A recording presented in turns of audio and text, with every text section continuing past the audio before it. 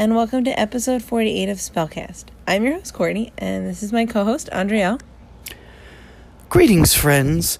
Today we are going to talk about something that is seemingly straightforward, but actually has a stark dichotomy of understanding.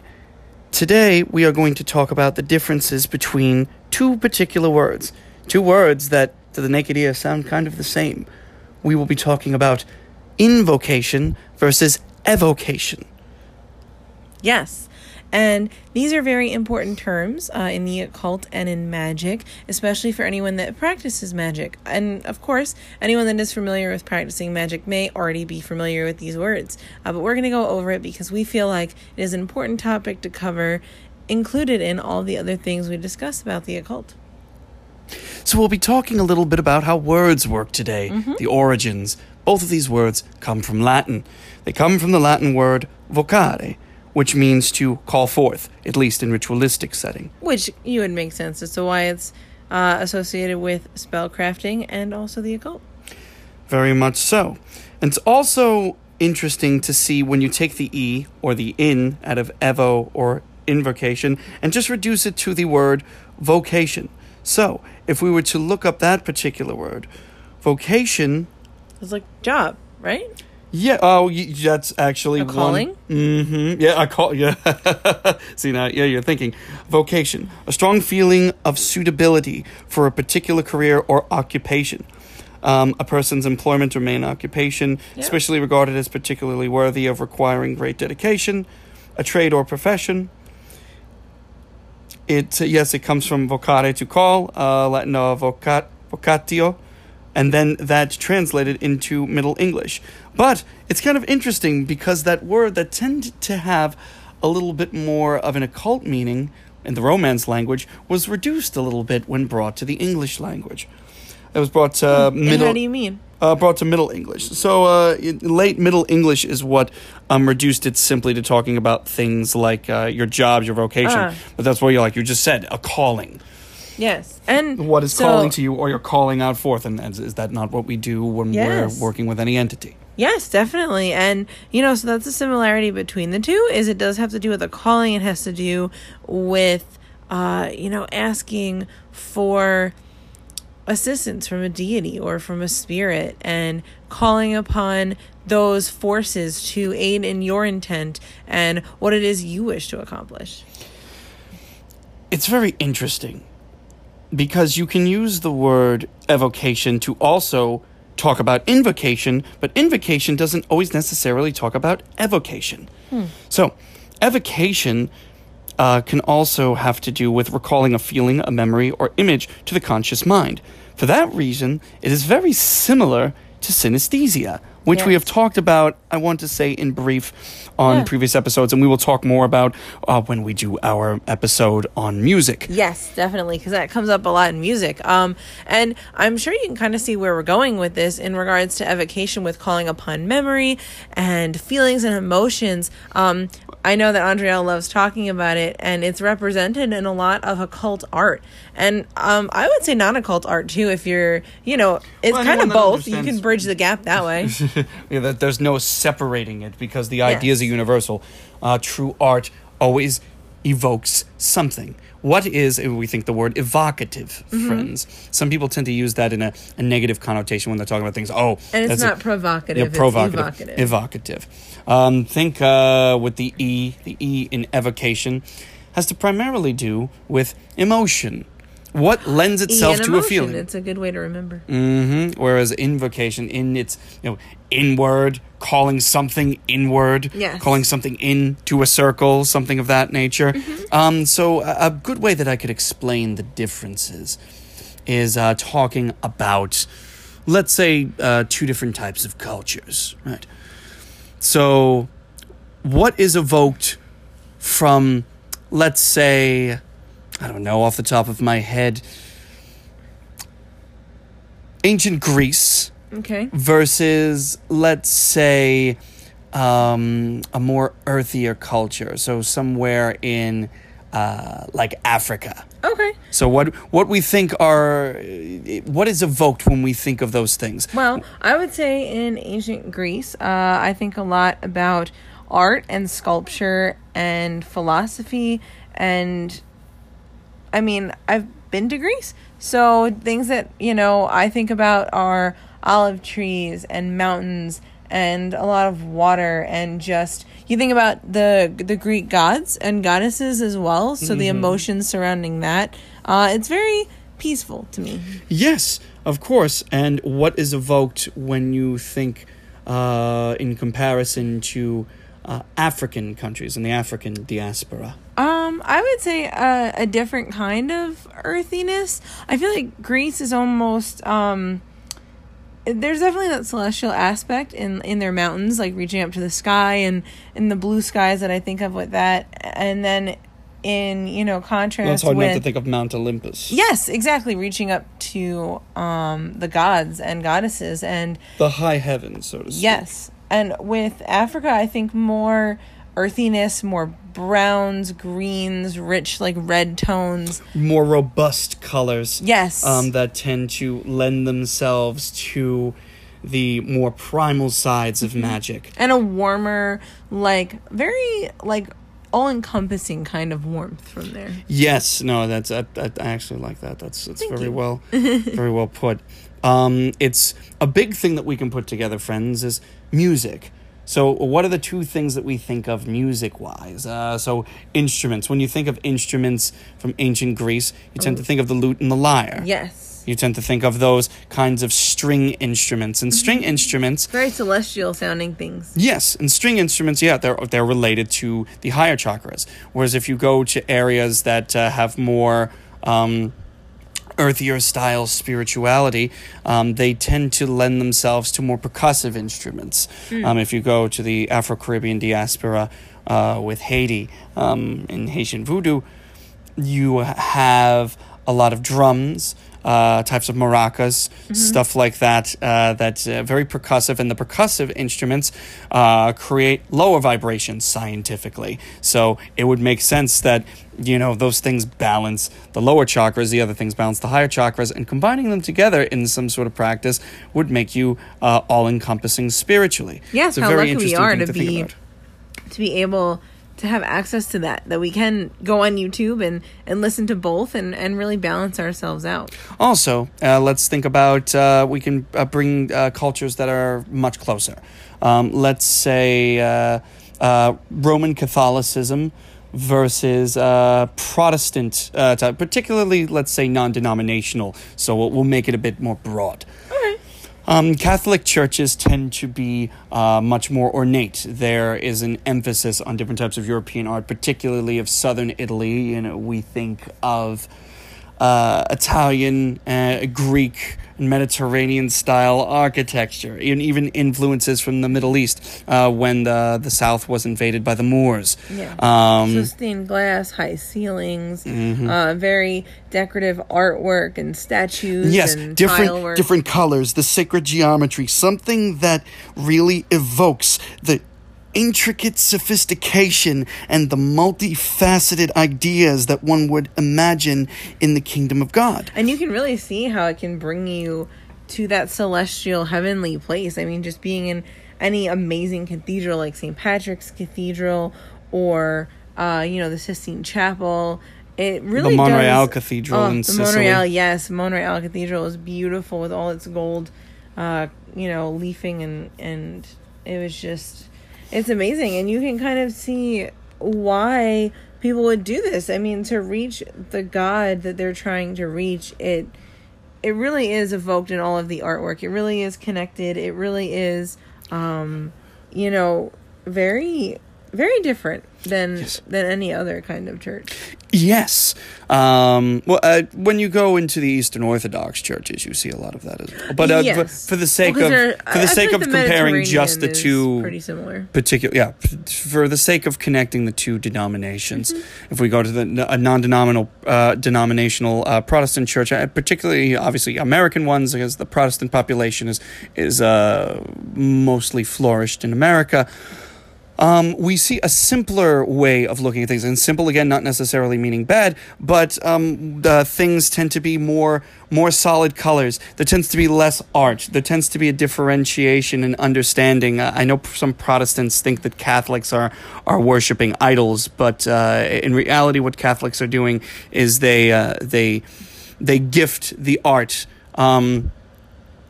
to Yahweh or the saints or Jesus Christ and the higher powers, and it becomes a physical medium to help focus and ferry energy and prayers through. It's not necessarily this is what it is, and that's an argument that I see that happens a lot between my Catholic and Protestant acquaintances and friends. And so their evocation is more. It evokes something that's a bit more simpler. It evokes the more the side of God, well, the Trinity in that context, from a place of humility, a place of a different type of pious sincerity. It also shows that any person from even the simplest of backgrounds, or even from the most the most humble of backgrounds, can come and worship the Trinity. And it's a very interesting thing. Both have their purposes, and both have particular ways of thinking. One is a more earthier style of thinking. The other one is a bit more celestial. Similar comparisons between Greek and but even though they're so different, so different. The way, the layers of what is evoked is much more. It's much more intricate. And these are the things that we must pay attention to as occultists, as mages, magicians, etc., witches, as artists, and I'd argue as humans. I'd argue that you could not get to a place of eudaimonia, as the Greeks so instructed us to do, without understanding. So, eudaimonia. Just for anyone that doesn't know the word, it's essentially the Greek. It's a Greek word for the contemporary understanding of the word nirvana, but not necessarily in achieving nirvana. From a spiritual standpoint. It's not the Eastern philosophy. It's definitely not. That was kind of. It's definitely a little bit of humor. I'm sorry. I'm trying to throw in a little bit of wit. Eudaimonia.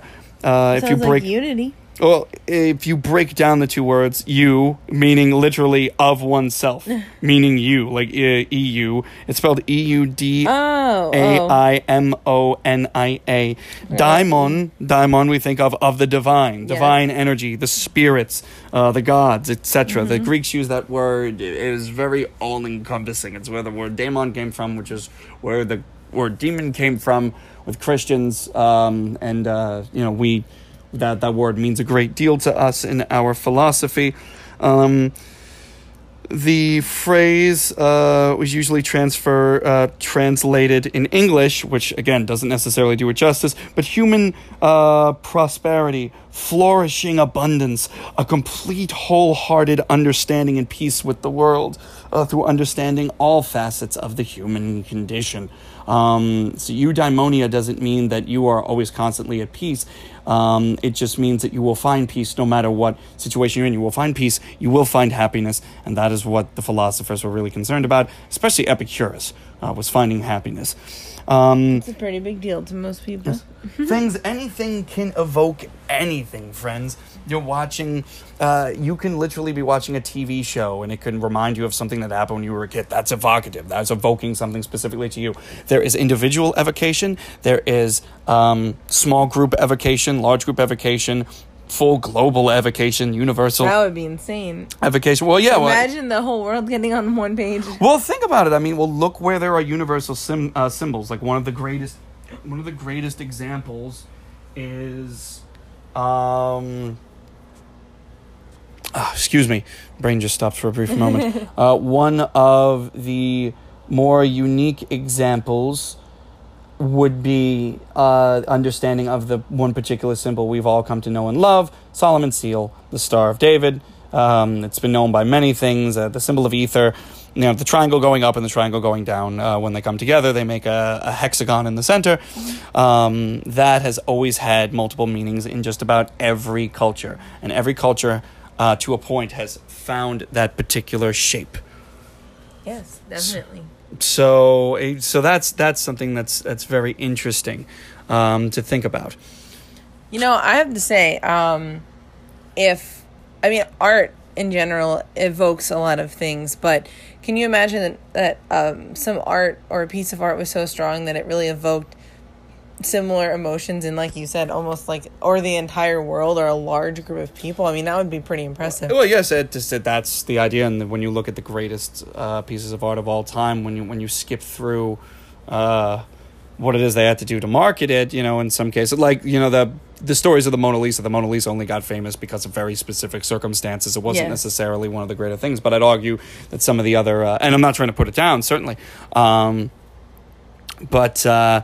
there is something to be said about some of the other paintings and sculptures and pieces of art that have survived throughout history, and why it is they do these things. There's simple evocation, there's complex evocation.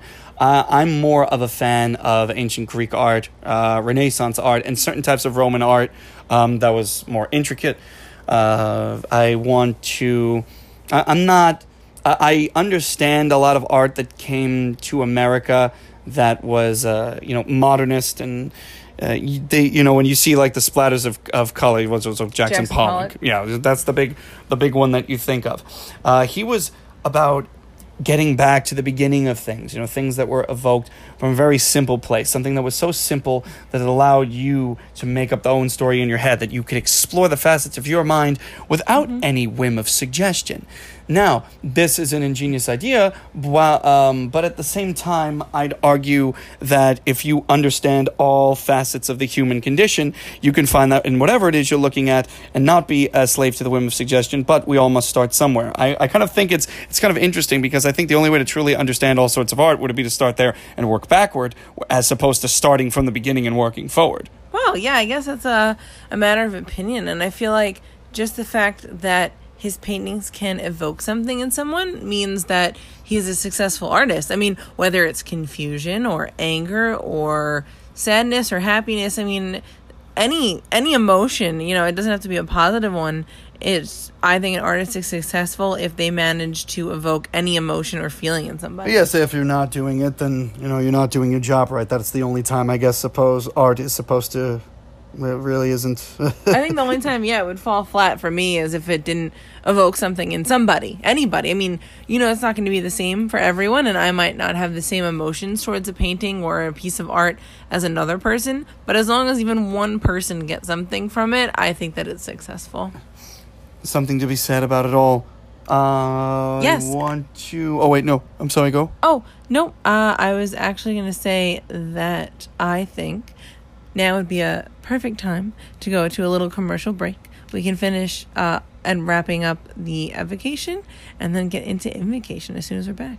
Sounds good. All right. See you in a bit.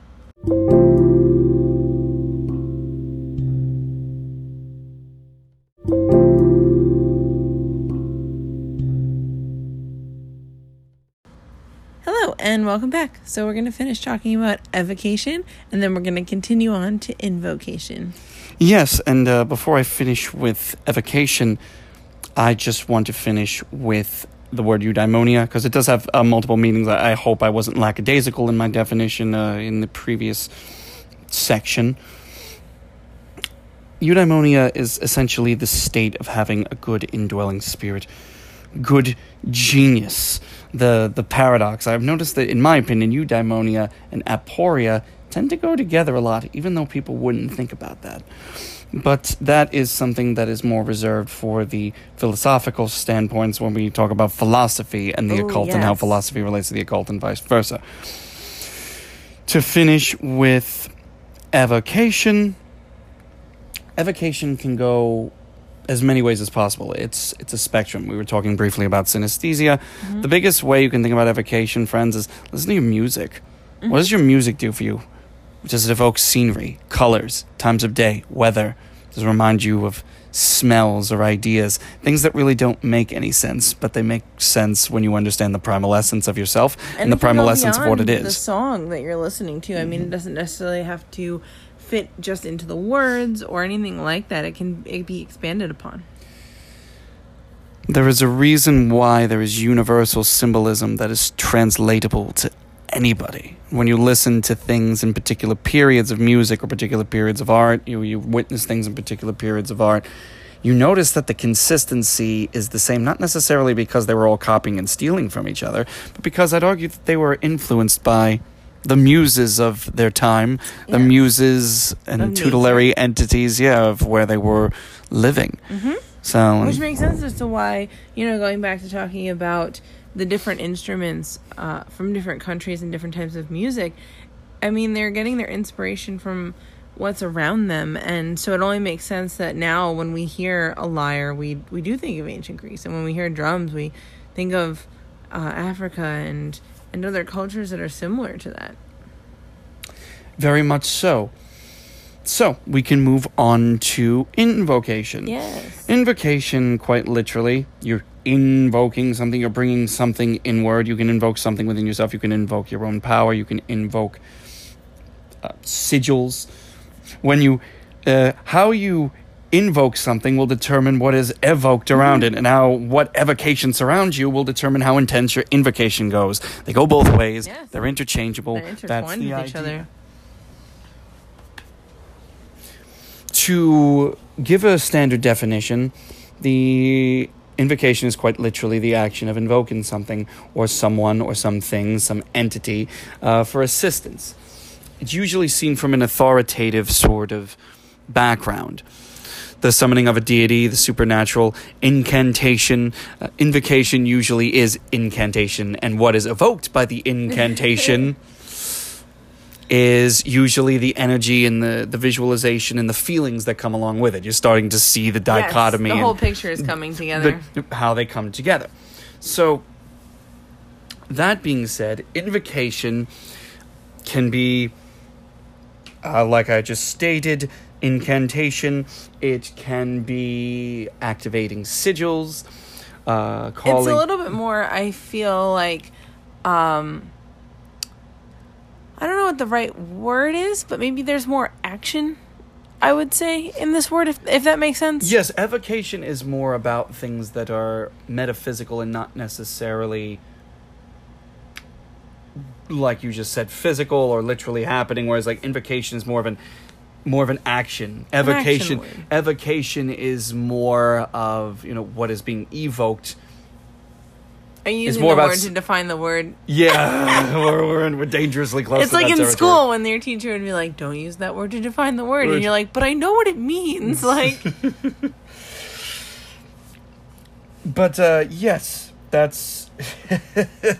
that is the idea that's going on. Well, evocation and is... it's action because, like you said, in invocation, this is what you're using in spellcraft. Something that was evoked, a feeling that you... evocation surrounds it. Invocation is the focal point.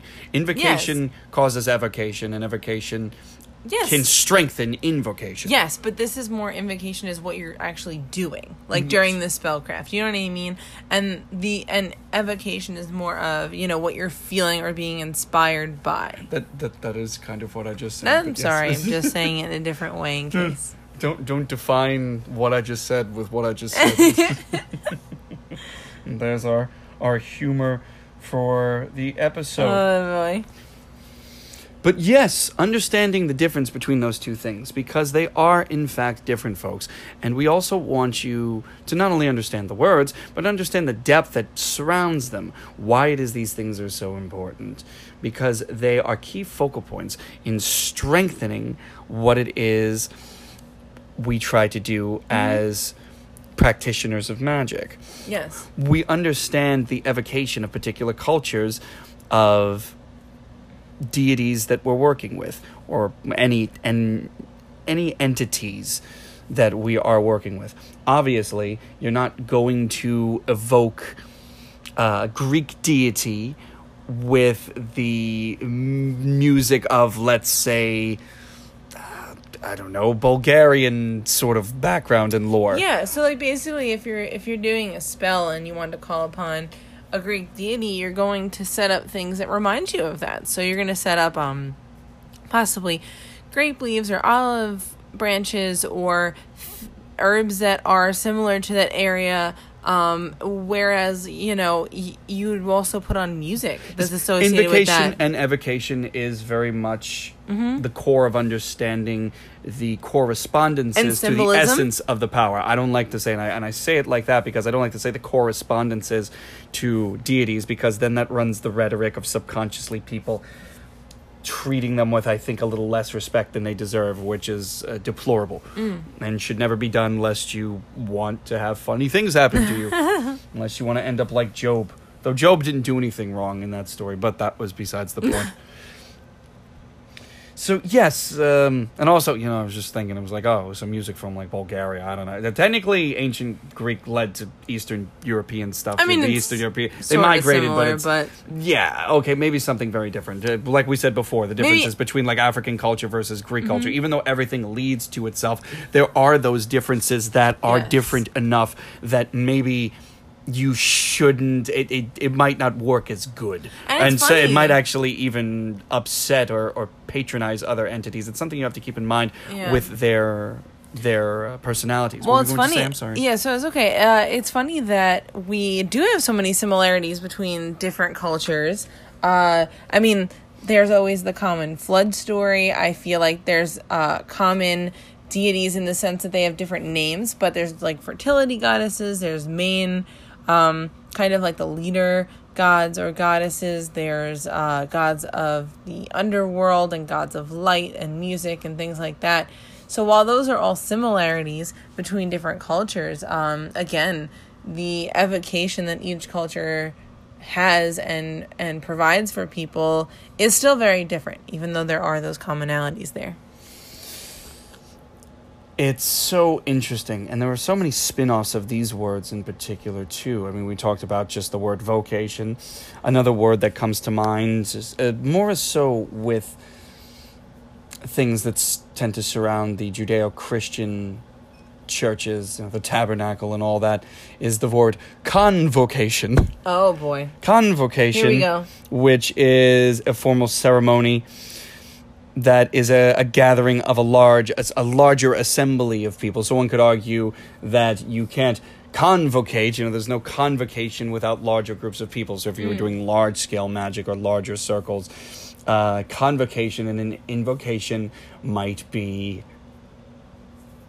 synonymous in that particular case, but not necessarily if you're a solitary or if you're in a smaller group of people. Also, it's a formal ceremony at college and university, but that's particularly the North American connotation of it is what it is I'm looking at in front of me. It comes from Latin convocare, which later led to the English to convoke. It's very interesting to see just the subtle differences between these words, how intricate of a language that Latin was. Of vocation and still a calling of some sort, just the different varieties of that. This is going to be an excellent... So the reason why we're also stating this is that these two words alone, friends, we will talk about the magic of what I think is some of the true language of the deities. We're going to talk about music. We'll talk about things like poetry. Poetry, you really understand the depth of using words in a poetic fashion is truly the way to understand the universal depth that exists within these particular higher powers. Yeah. To continue, to backtrack a little bit when we were talking about like deities offering like types of music or types of things to other entities. Now, this is not to say that you can't offer a different style of song to, like, let's say you wanted to offer a particular song to Papa Legba that wasn't necessarily customary or out in left field when comparing it to the culture. You can certainly ask them beforehand, is this okay? This is what I have to offer you, if this is okay to accept, and they'll certainly accept it. Now, them accepting it as a gift doesn't necessarily mean it's an easy way to invoke and call upon their energies. So that's the difference that you want to think, Because it won't be as, like, in tune. Yes, it's... even though intent does matter, and, you're not going to go for the same feeling as a drum that you would get from a piano. They're very different. They're very different instruments. They're very different understandings, and we can talk forever about each timbre of every instrument, the similar ones, the different ones, and again, we'll talk about all of that. Yeah, there's so much. That music episode is going to be so long. We've been apprehensive about doing it simply because, we'd like it as much it to be as comprehensive and as concise as possible. That's why I'm being so picky with it. I'm the reason why we haven't jumped into it yet, friends, and we apologize for that. I know I haven't shut up about it for a decent amount of episodes, and I still haven't done it. I should just go to the bathroom or get off the pot. Try to keep it a bit more PG in this episode. PG of the joke. Yeah, I mean, we definitely have to get finished with all our notes on that one so we can have a good comprehensive episode. But again, I have a feeling there's definitely going to be a part 2, possibly 3 on that one. So in regards back to evocation, friends, to make it easier, you don't have to always do it, like try to do these things spiritually. See how it is in everyday life. What does where you live evoke? Do they evoke positive or negative emotions? And then ask yourself why those emotions are being evoked.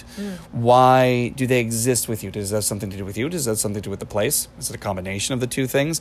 Ask yourself these questions. And those bring yourself through the Socratic method as well. Yes. How you feel about a place, what emotions are brought about. I mean, you know, it's going to be more difficult to perform a ritual or do any sort of spell work in a place that you don't feel like you're open to be able to practice that. And some people say, oh, well, it is just your intention. Yes, it is just your intention. There is no wrong with this. But there is better. And this is what we want to convey in regards to understanding art, in regards to understanding culture. Sometimes you just know, and it's something that you can't convey. And with direct human language, you can convey it with your feelings, and when you truly understand your essence, when you truly reach the phrase of a person who has eudaimonia. Yes. So, and we will really, truth be told, you can talk a whole podcast about that word alone. It means such a great deal to me. We can talk a whole podcast about a lot of stuff. Yes. And we're certainly stating a lot of ideas right here. There is much to keep in mind, friend. Also, think about how your invocation works. How does it flow? Why does it flow the way that it does? How can you make improvements to it? Improvements can come down to literally each syllable, each letter, the difference between using a plural versus a singular, how the letters flow into each other. Where is what we call in the music world the legato? Legato is essentially how everything is all connected together, as opposed to everything being like this, or everything is choppy. We don't want that. True spiritual power comes from everything flowing. And that does not mean that, and I said that in a way that sounded very staccati, but that's not to say that staccati doesn't have its way of being, and it's also not, like, percussion has legato too. I want to make that abundantly clear for people who aren't as well-versed in these ideas. But it's something that you just know innately through years of practice.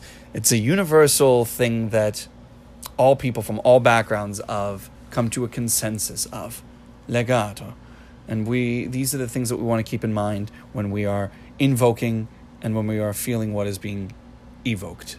So, I think that's a good place to chill. This is one of our shorter podcasts. Obviously, we didn't want to drone on. We don't want to make this. Sometimes we do the 30-minute ones. Just getting to the point on this one. You know, I mean, I think that we covered those words very well. I think we kind of got to the point and explained it. And it's a good episode to have in between some of the heavier episodes, you know? Yes, sort of a transition point. Sometimes every so often when we talk about big things, we like to come back to the basics. And then you can go back and listen to other things again and be like, oh, maybe that's what they're meaning. Oh, this is a new understanding. Because we don't want you to just understand. This is a big thing that I say with a lot of people, friends. This is what I think is the root of a lot of people not understanding each other, is it's not just about understanding the words that they're using. It's not. It goes deeper than just understanding the context in which they are used. You can go even further than that.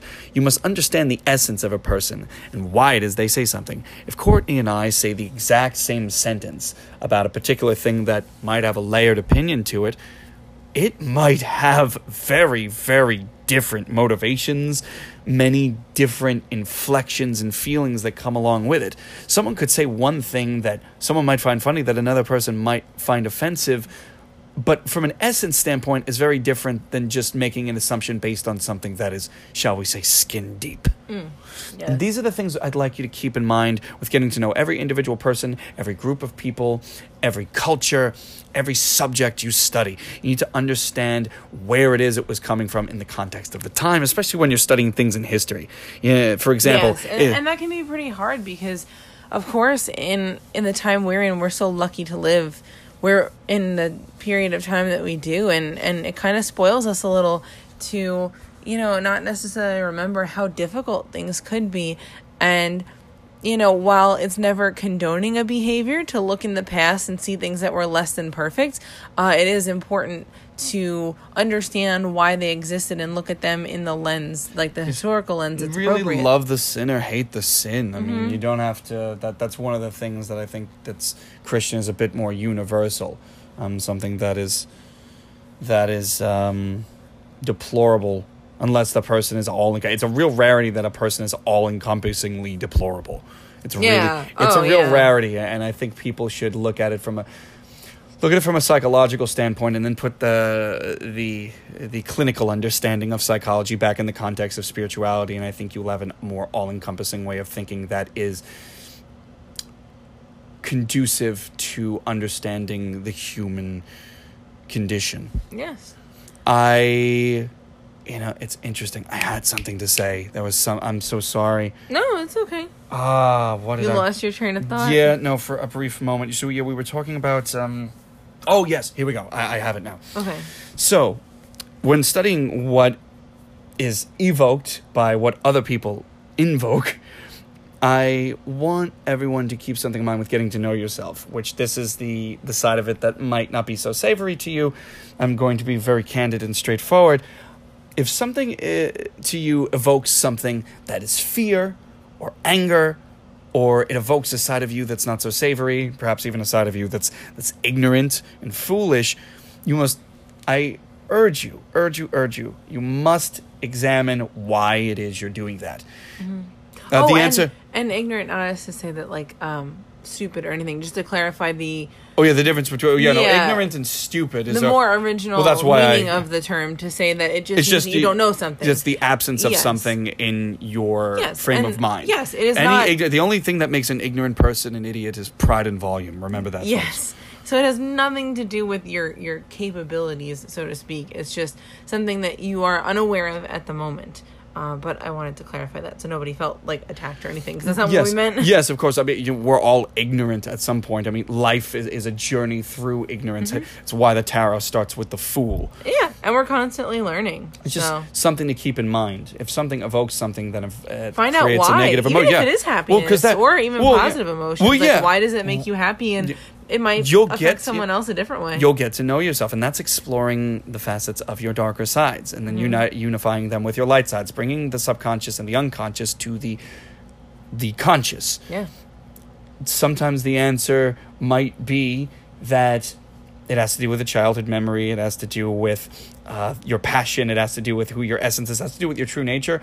Or it could have to do with something that you suffered with. It could have to do with a bad experience. It could have to do with your empathy for another group of people that doesn't necessarily affect you, or sympathy. It could have to do with a wide variety of things. But here's one thing. There's the one thing that might be a bottom line for some people, is that the answer might just be you suck. What? And maybe change that about yourself. Yeah, well, you might have something about you that might exclusively be your problem. And that's something that you need to work to and ask yourself, is this worth it? I'm not trying to be, I'm by no means saying that anyone sucks, folks. Let me be straightforward with that. I'm just trying to have a little bit of buffoonish wit with this. We must keep in mind that there are some things that you want to ask yourself, why is this irk you? Why is this a pet peeve? People use that so often. And it's just, is this really justified in anything that's worth causing an issue over? Mm-hmm. Is it worth even sacrificing an extra minute of your life for to get upset about? Yeah. Is this really the best use of your time when you could use that towards changing something for the better? And these are conversations that you'll have with yourself, that you'll have with other people. Work through with your friends. Don't be afraid to have some humility. Don't be afraid to open yourself up to that particular aspect and ask other people, why do you think I think this? Mm-hmm. Why do you think I'm like this? Because your friends and your family, other people, they're going to see stuff about you. that you're not going to see so readily. Yeah, it's a different perspective, which is good. So, yeah, my point being is, don't come from a place of just being a bad person. You know, it's a real rarity that someone is a bad person, but like there are certain things that, you know, don't. Oh wow! I'm sorry, I got so itchy all of a sudden. Skin started to crawl. It's probably a sign that I should word this a little bit better. What it is I'm trying to say is, don't let something be a source of something that will always set you off. Figure out why it is. If it has no justification, do away with it. It's not going to do you any good. It'll be where you limit yourself, and where you limit yourself, you curse yourself. Heed those words, friends. I say that from the bottom of my heart. Yes, because we want everyone to be successful in the best version of themselves that they can possibly be. And of course, all the people that listen to us, we have no fear that there are any bad people, because it's definitely not the kind of people that we attract. And none of this is accusatory. Let me be abundantly clear about that. It's just kind of more in general. If you feel attacked, maybe you have a guilty conscience. Who knows? Conscience, man, conscience. Say those words back to back 3 times really fast. So thank you guys for tuning in to this episode, and we will have the special bonus episode right after to celebrate our 1-year anniversary, which is May 18th. So that's wonderful, and we appreciate you listening. Remember, you can follow us on all the different social medias, Twitter at SpellcastPod, and Facebook, Spellcast Podcast. We have a page and the private Facebook group. We're also on Instagram at witchypage, and you can email us with your listener stories, witchypage@gmail.com. So, and if you'd like to support the show in another way besides just sharing, rating, and reviewing, you can always join Patreon, patreon.com/spellcast.